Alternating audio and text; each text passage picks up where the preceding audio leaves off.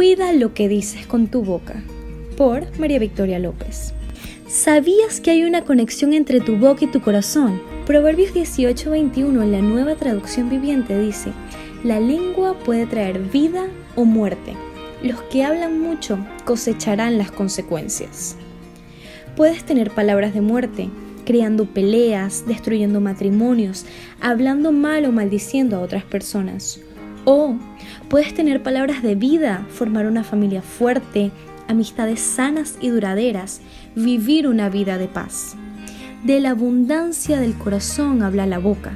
Eso lo dice Lucas 6:45. Y es así. El corazón criticón produce una lengua criticona. El corazón angustiado causa angustia en todo su alrededor. El corazón amargado produce una lengua mordaz. Y el corazón desgraciado produce una lengua quejosa. Pero el corazón que ama produce una lengua llena de gracia.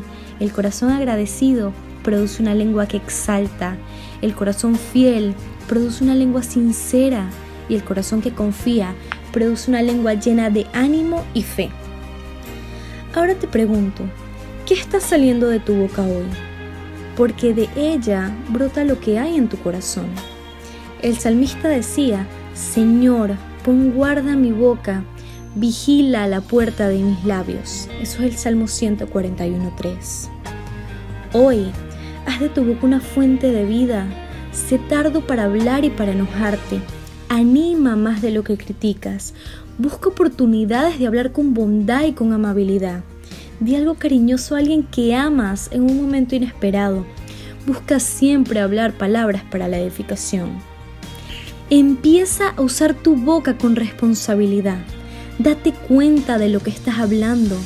Antes de decir algo, piensa si tú lo estás diciendo teniendo una estaca en el ojo.